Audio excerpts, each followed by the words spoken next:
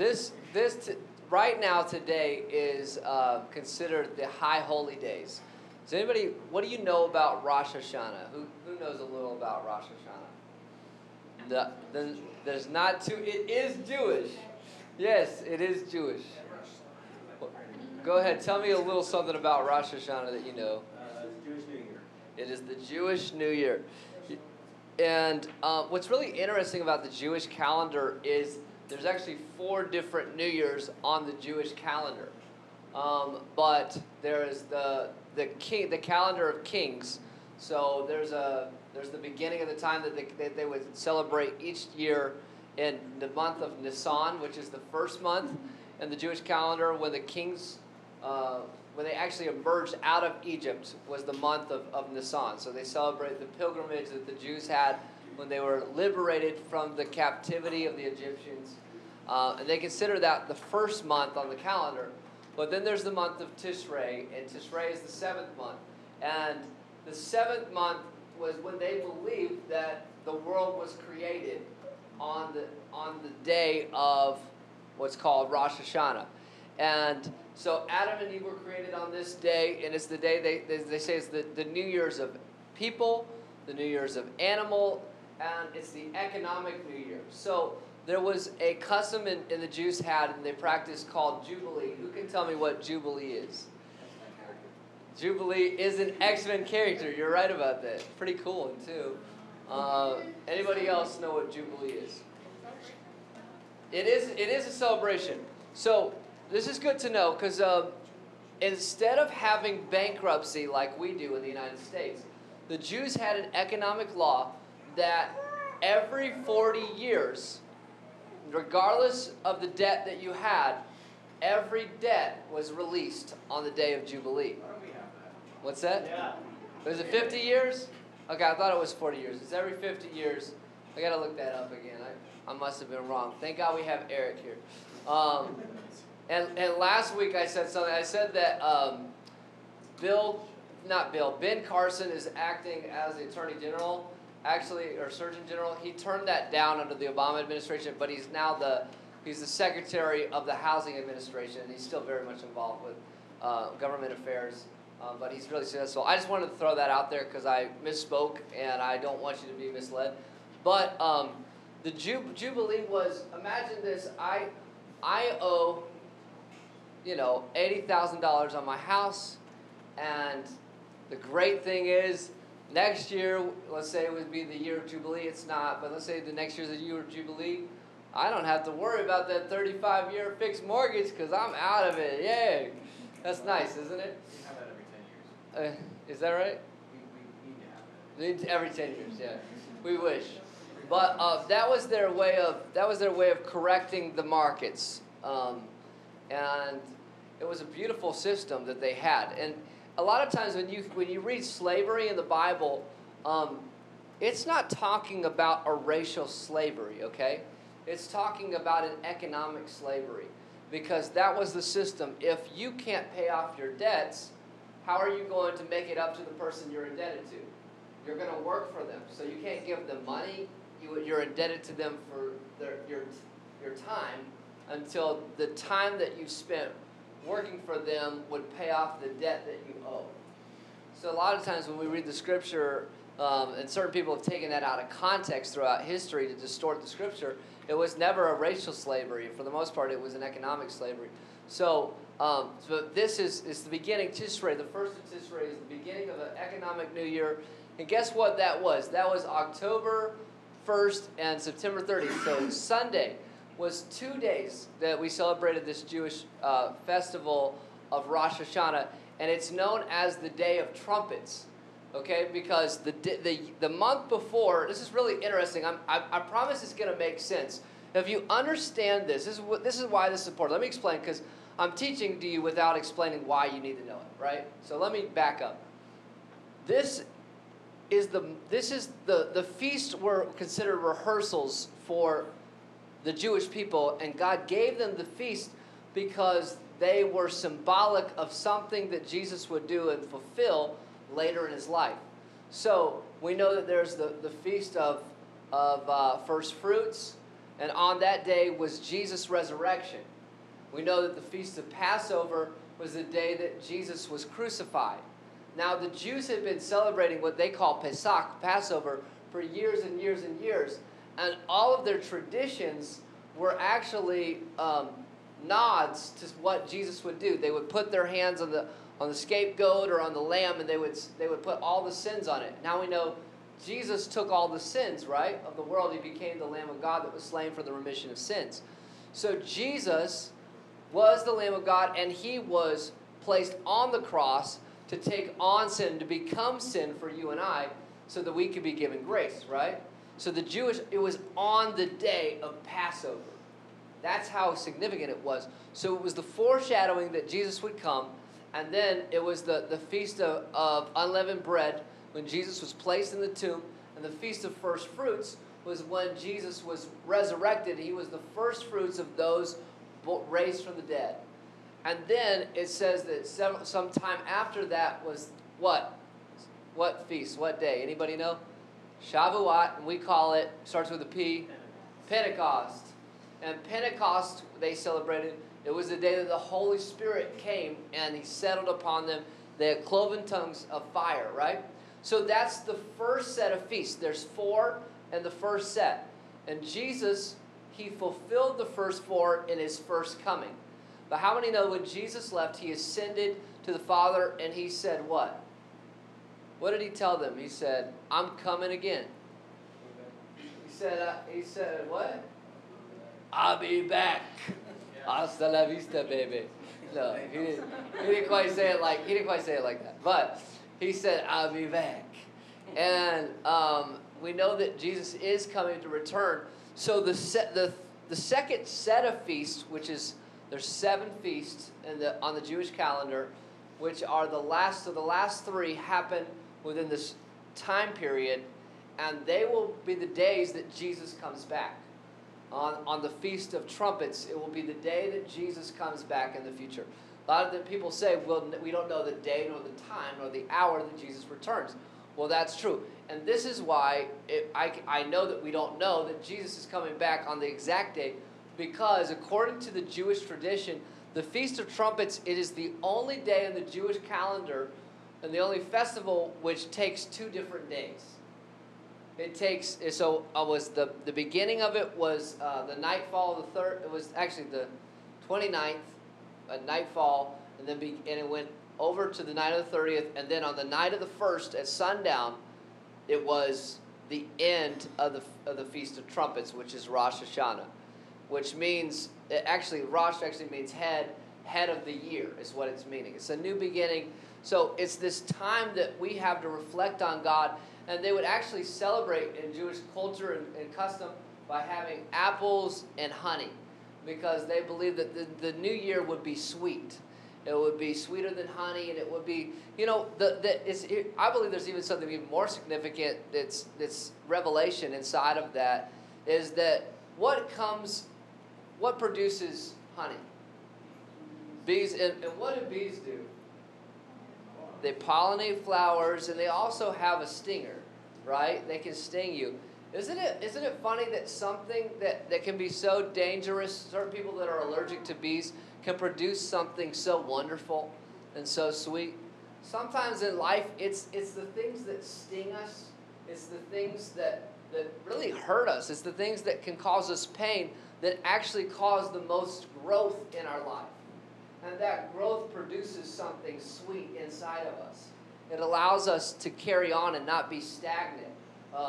If it wasn't for the bees, like it was mentioned, there would be no pollination of flowers. Some of the most beautiful things in our life come from the most dangerous or the most difficult or maybe the most painful things in our life.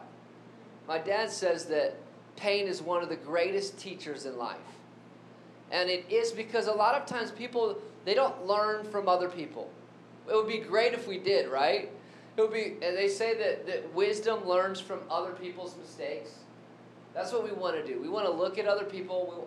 One of the things I'm going to do with him is, as he's growing up, I'm going to take him, we're going to serve at food kitchens, and we're going to serve at soup pantries. And I'm actually, when he gets a little older, I'm going to take him and we're We're going to help people by volunteering in places of rehabs because I want him to see what life looks like.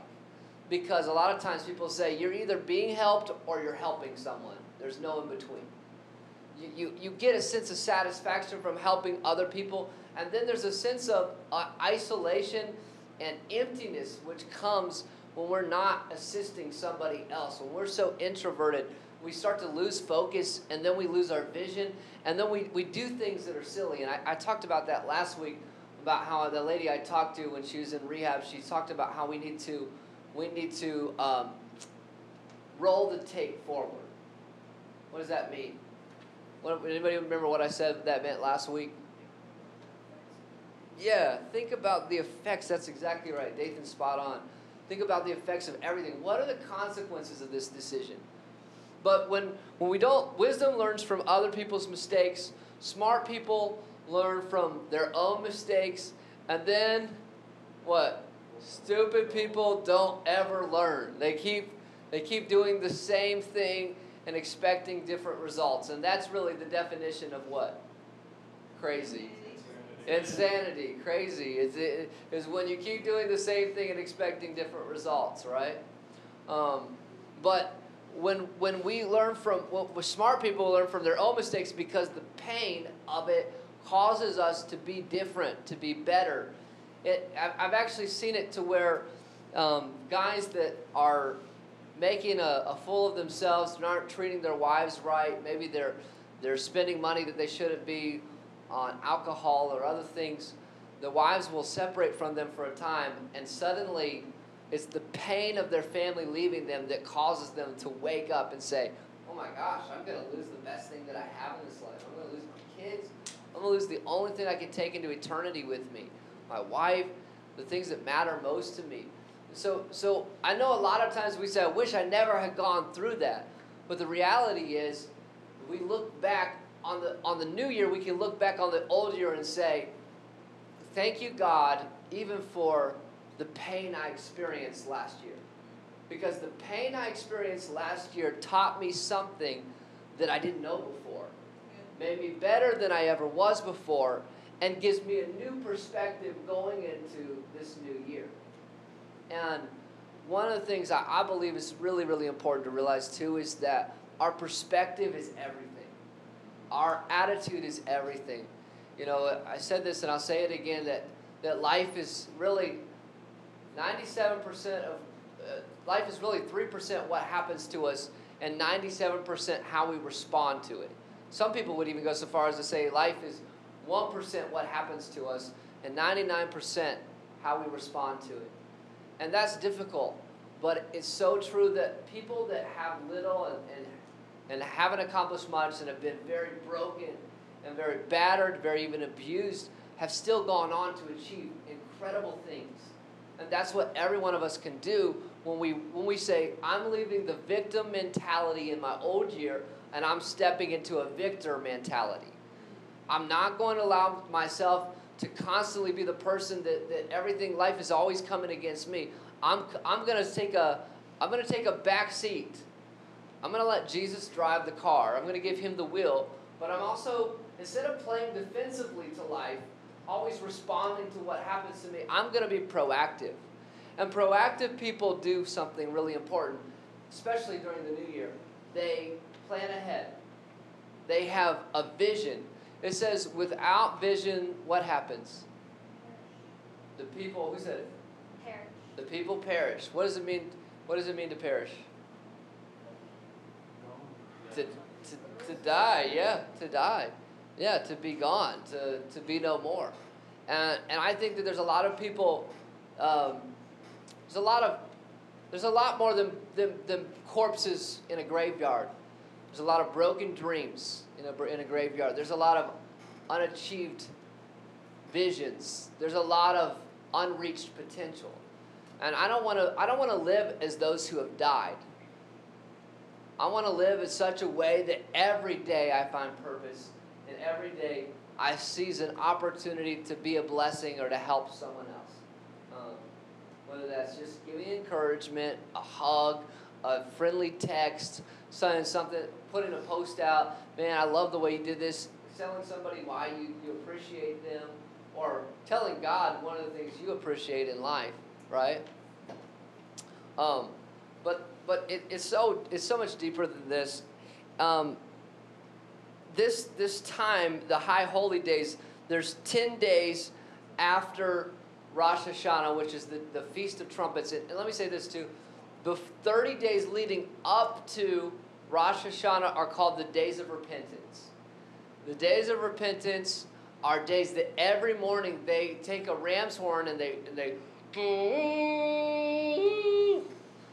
play. I don't have a ram's horn, so and I don't even know that I could play one if I had one. Has anybody ever tried? Yeah, that's good. I tried and I do have them. Can you do it? Can you make a sound? No, I can't make It is so hard. It's like putting your lips up to something that's like less than a pea-sized hole and trying to get it to make a noise. You have to like purse your lips, and most of the people that do it, they're like, they're spitting all over it. I asked my dad if I could borrow his, and he was probably smart not to let me do that tonight. And it smells too. Yeah, spit smells. Yeah. This microphone is going to be bad by the time I'm through with this message. But those trumpets are a foreshadowing of something that's coming. What happens when Jesus comes back? It literally says that the trumpets will sound, the dead in Christ will rise first, and we that are alive shall go to meet him in the air. We'll be caught up in the air when Jesus comes back. And we don't ever know the exact day because there's 2 days of the celebration. The festival is in line. So I think it's really interesting, though, to understand the Jewish culture, because where did Christianity come from?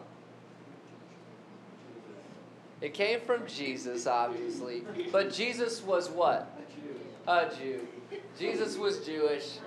So a Jew. God bless you.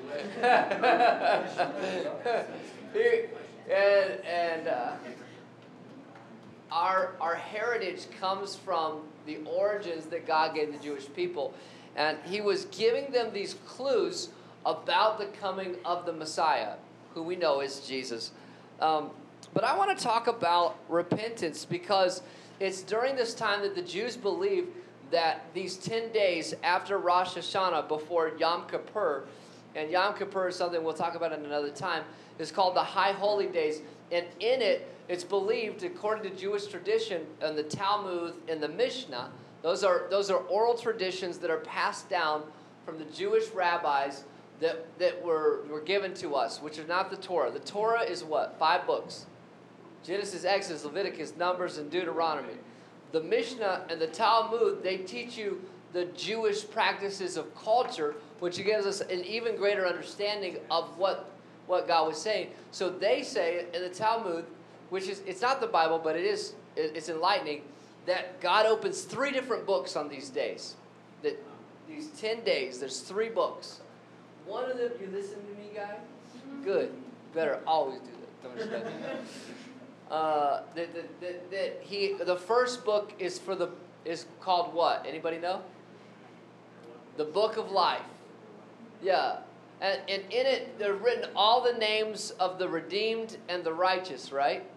Then there's another book. It's called the Book of the Wicked, right? And those people are damned to eternal death.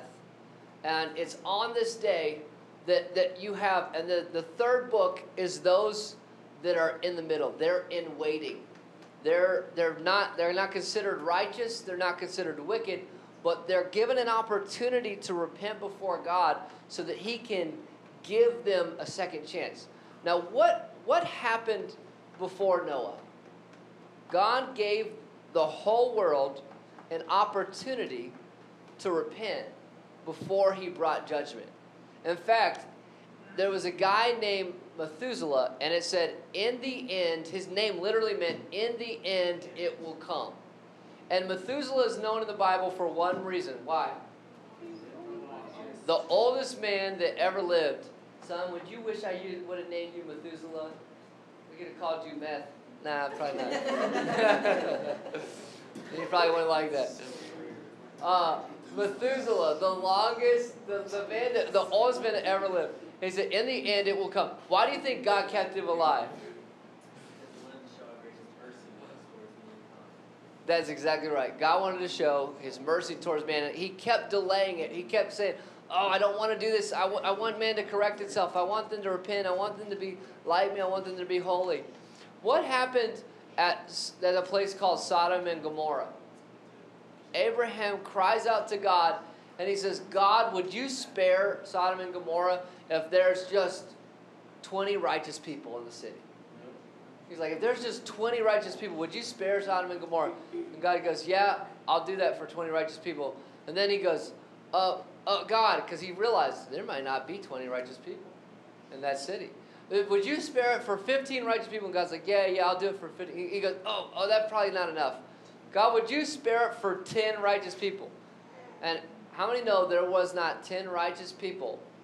He wanted to spare it, but he spared the people that were righteous, and they weren't even completely righteous, but they were on the edge. And their names were Lot and his wife and his girls. And I don't want to dive deeply into that story, but I want to say that even before Jesus came, before grace came, who came before Jesus? Prepare the way of the Lord. Who was it? John the Baptist. And John the Baptist is found in, and I'm going to go there in the Bible really fast, in Luke 3. Let's go to Lukey here, in Luke chapter 3. Looky, tookie. Anybody see that? No. Yeah, I did. Yeah, looky, tookie. All right, I did it. I went there. George of the jungle, watch out for that.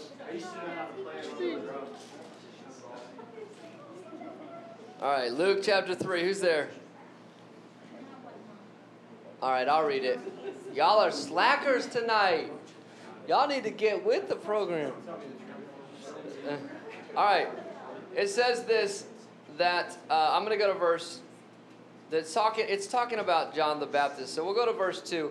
While Annas and Caiaphas were high priests, the word of God came to John, the son of Zacharias, in the wilderness.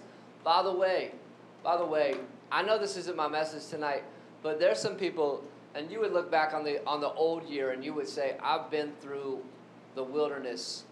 And some of you that say you've been to go through the wilderness, you were so wild, you were the wilderness, okay? Like you had some wild choices. You were wilding out. You were not living your best life now. You were living your worst life most days, right? But it's in the wilderness that God can reach us. But the wilderness in the Scripture, if you're on the wilder side of life, it was a place that you got away from everybody else, right? And you secluded yourself. And it was a place of temptation. It was a place where Jesus was tempted because the devil came to him and he said, I want you to turn these stones into bread. And how many know the Holy Spirit had led him? It says that the Holy Spirit led him into the wilderness to be tempted by the devil and for a season to fast. So the wilderness is a place where you grow. If you felt isolated, if you felt alone at times, if you felt tempted, if you felt challenged, the wilderness is a place of pain many times. And when I say wilderness, it's not like an American forest. When they talk about the wilderness of the word, it's talking about the desert areas that surround Israel. And that's actually where the Palestinian Muslims will take their wives and drop them off in the desert if they're done with them. Like, they will die there. Yeah, this is the place. I'm talking about a place that's rugged terrain. It's hot. It's all that the Muslims have to do is say 3 times, I divorced you, I divorced you, I divorced you. And then they send them back to their family. If they don't drop them off in the desert, the father, it's considered a dishonor to their father. And either the father or the brother will take the wife and and drop them off in the desert. But I want you to get an understanding of where this is. It's dry. It's hot. It's arid. It's lonely. There's no beauty there. And if you've been in a place in life where you didn't recognize beauty, God can allow growth in that place. And it says this, that the word of God came to John, the son of Zechariah, in the wilderness. If you're in the wilderness, it's a place where you grow in strength, you grow in authority, and you grow in understanding of God's word and in revelation, because God's word came to him there. While Annas and Caiaphas were high priests, and he went into all the region around the Jordan preaching the baptism of what? Repentance for the remission of sins, as is written in the book of the word of Isaiah the prophet. So, I know that it's not fun to talk about repentance, right? Because that's a harsh word, right? We should probably throw that word out of the Bible because we know God's a God of love, right? Nah. But God loves us enough to give us every chance to repent. But every time that grace comes in the world, Jesus represented grace, right? Repentance always comes before grace. That's what I want you to know right now. That repentance always leads the way for you to open the door to grace. You cannot access grace except through the door of repentance. And a lot of people believe that they're living in grace, that they're saved. And the reality is they never shifted. They never had a mindset. They believed that what God did for us gave us a license to continue to live a destitute, sinful, and wrong lifestyle. When in reality, repentance opens the door to grace. And I'll read you what it says about repentance. Repentance, literally, if you study the word out, it's a word called metanoia, right? And sometimes it's hard to do that. It's hard to repent, so it can annoy you. But you're going to remember it that way. But it actually means a change of mind as it appears to one who repents of a purpose he has formed or of something he has done, right? Everybody has to repent because not one of us has lived a perfect life. Every one of us has made mistakes. But if we want to access the fullness of grace in our life, we've got to get down on our face. And it's not just shifting our actions, it's shifting our mind and our thinking. Because where does an action start? An action starts with an idea. You can never achieve something without an idea, right?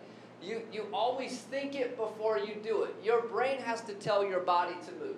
So the brain literally is the place is the control center, and with it you can either be the master of your ship or you can allow your ship to run you.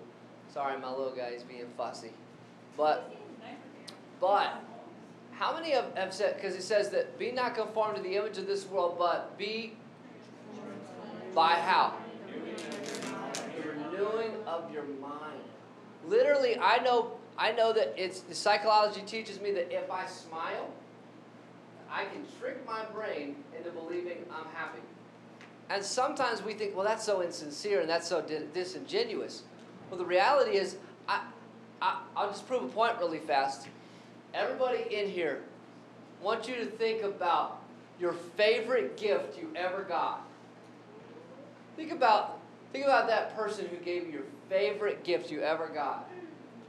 Throw out some ideas right now. Anybody? Guns. Going hunting. Your bass guitar. Somebody loved you enough to give you a bass guitar. All about that bass. No trouble. What? The car you drive. That's the first thing that came to my head was my 16th birthday. My parents got me a used Camaro.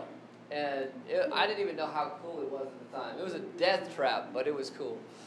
It was like not the safest car I've ever driven. I actually drove it into somebody's yard one time between two trees. Didn't tell anybody. I got the car mats out, put it underneath the tires to get out of the guy's yard. I never went to the door, never told nobody. I just got home and shut my mouth. But that was like the most amazing gift. Anybody else? My wedding band. Yeah. What music did they play? Bow, bow, bow, bow.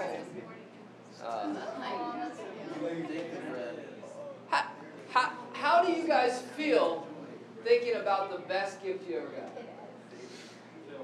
Don't you? You feel good. I mean, I feel good. When I think about that, when I focus on that, suddenly I think about it. Now, if I were to ask you, and I'm not going to ask you to do this, so don't do this, but if I asked you right now, think about the worst pain you've ever experienced in your life.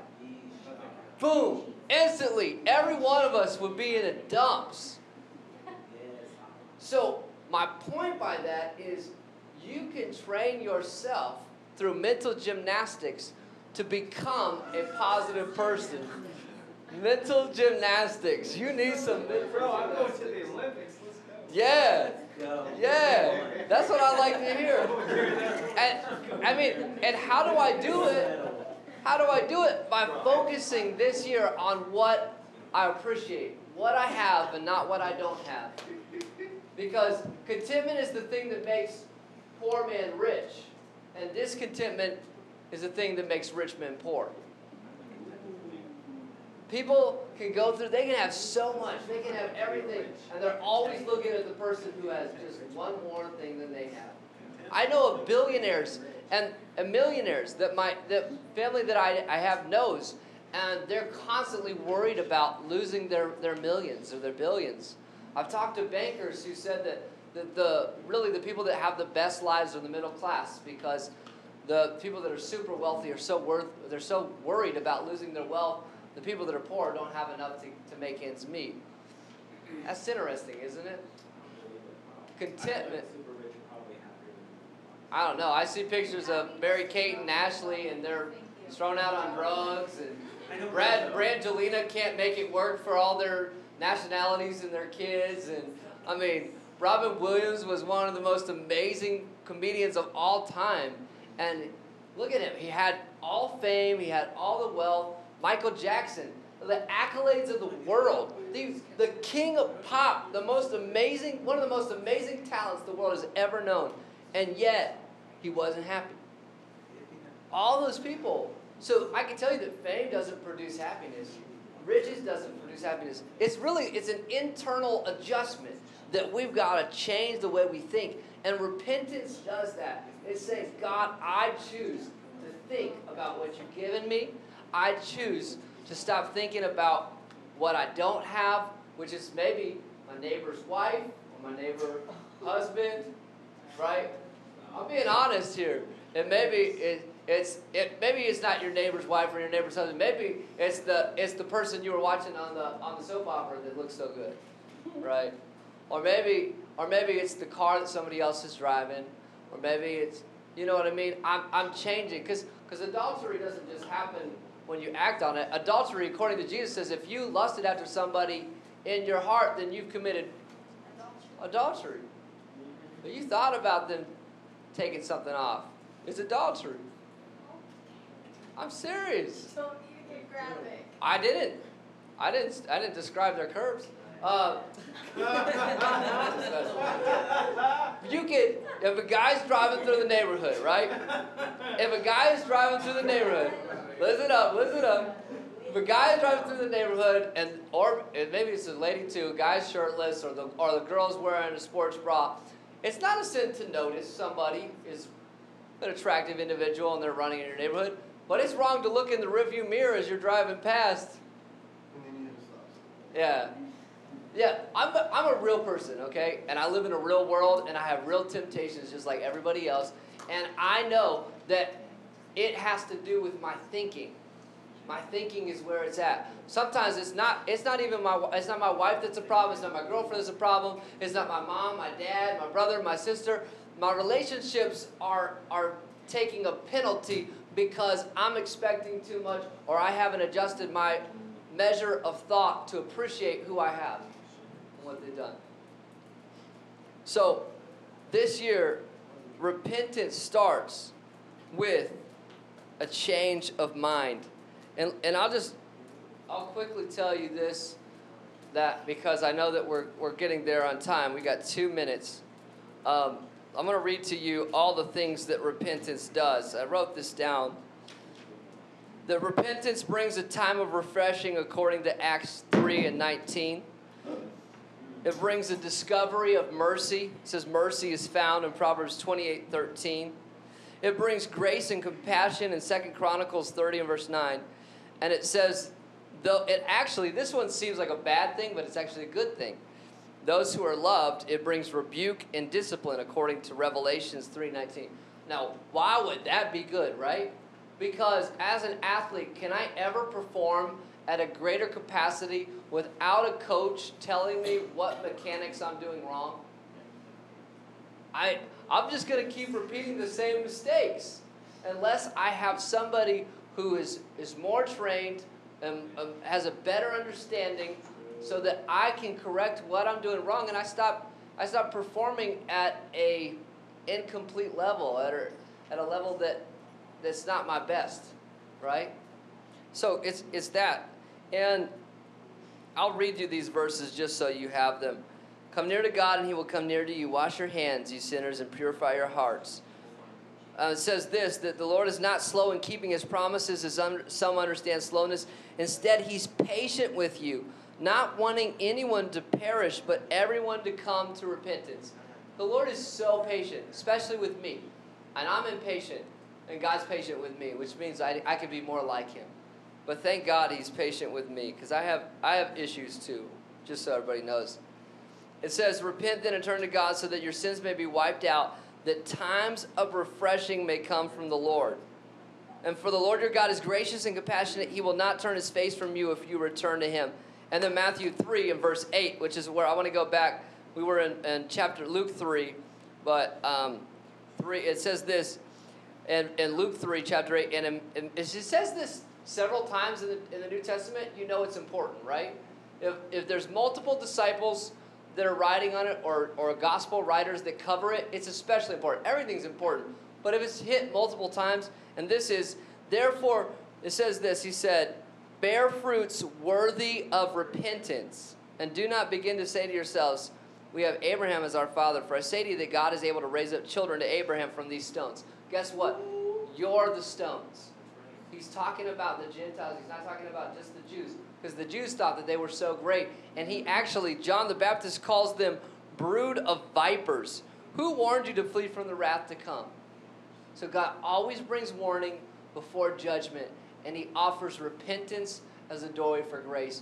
And I just want you to know that everyone in this room has not gone so far as to not be able to receive God's grace through the doorway of repentance. And we got to shift our mind to do that. And it's so important over these 10 days, the high holy days, that you say, God, there's this in my life that has been a shortcoming, Lord. And a shortcoming is something that keeps you from coming short of God's best, right?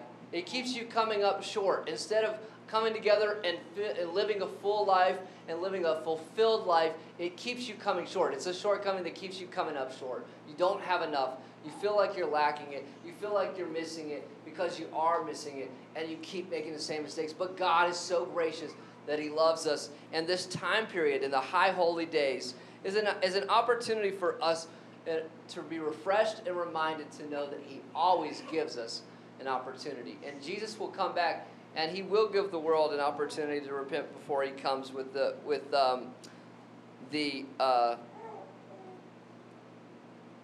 New Jerusalem. But again, this is called Yamim Noraim, the days of awe. And maybe I'll go a little deeper into this next week. But ask God this week, Lord, in what ways can my mentality become more of a God-tality? In what ways can my mentality, that's a mentality, become a God-tality? Can I think more like you? Can I act more like you? But I know that how I act starts with my thoughts, so I got to clean my thoughts up before I clean my life up. And I know I have bad habits. My bad habits come from bad actions. My bad actions come from bad thoughts. So change my mind. So I want to pray that tonight, and I want to bow our heads and close our eyes, and I just want to say that if you need to, there's so many. I'll talk about confession probably in 2 or 3 weeks, because it says that there's the fruit of confession gets us to a place where we're freed up. We don't carry weight of secrets anymore. My grandfather said, you're only as sick as your secrets. You're only as sick as your secrets. You're only as sick as the things that keep you weighed down. And you need to choose wisely who you confess to. You confess up and not down, but in order to bring accountability and structure and change. But let's pray right now. Father God, we ask you to come into this room, make us like you, take our mentality that's a mentality and make it a God-tality. Let us think like you do. Lord, we want to think like you do, and we thank you for the opportunity that you give us to always, always, always have a chance, a second chance, a third chance, a fourth chance, a fifth chance, a sixth chance, a seventh chance. Lord, because the righteous man falls 7 times, but he gets back up, to say yes to your love, to repent, to be different. And God, I'm asking you to make me like you. Forgive me of my sins. Show me how I can be better in your sight. Show me how I can be more like you. In Jesus' name. And this week, between now and the time we meet again, because it's been 3 days, it will be Yom Kippur the next time we meet, and I'll explain what that means. But come with a journal or a diary, writing down the one thing. Now, I don't want you to bring. There's a lot we could probably change. Don't overwhelm yourself. Choose one thing. Ask God, what one thing can I work on to be better at this year? Maybe it's covetousness. Maybe it's lust. Maybe it is just a lack of priorities. Maybe it's doubt. Maybe it's a sense of shame or grief that God didn't want you to bear. I don't. Maybe it's fear that you've just been so panicked you won't try new things. I don't know what that is. But I want you to journal. I want you to ask the Lord every day. Write it down and choose one thing. Come back. You don't have to share it, but I want to see it.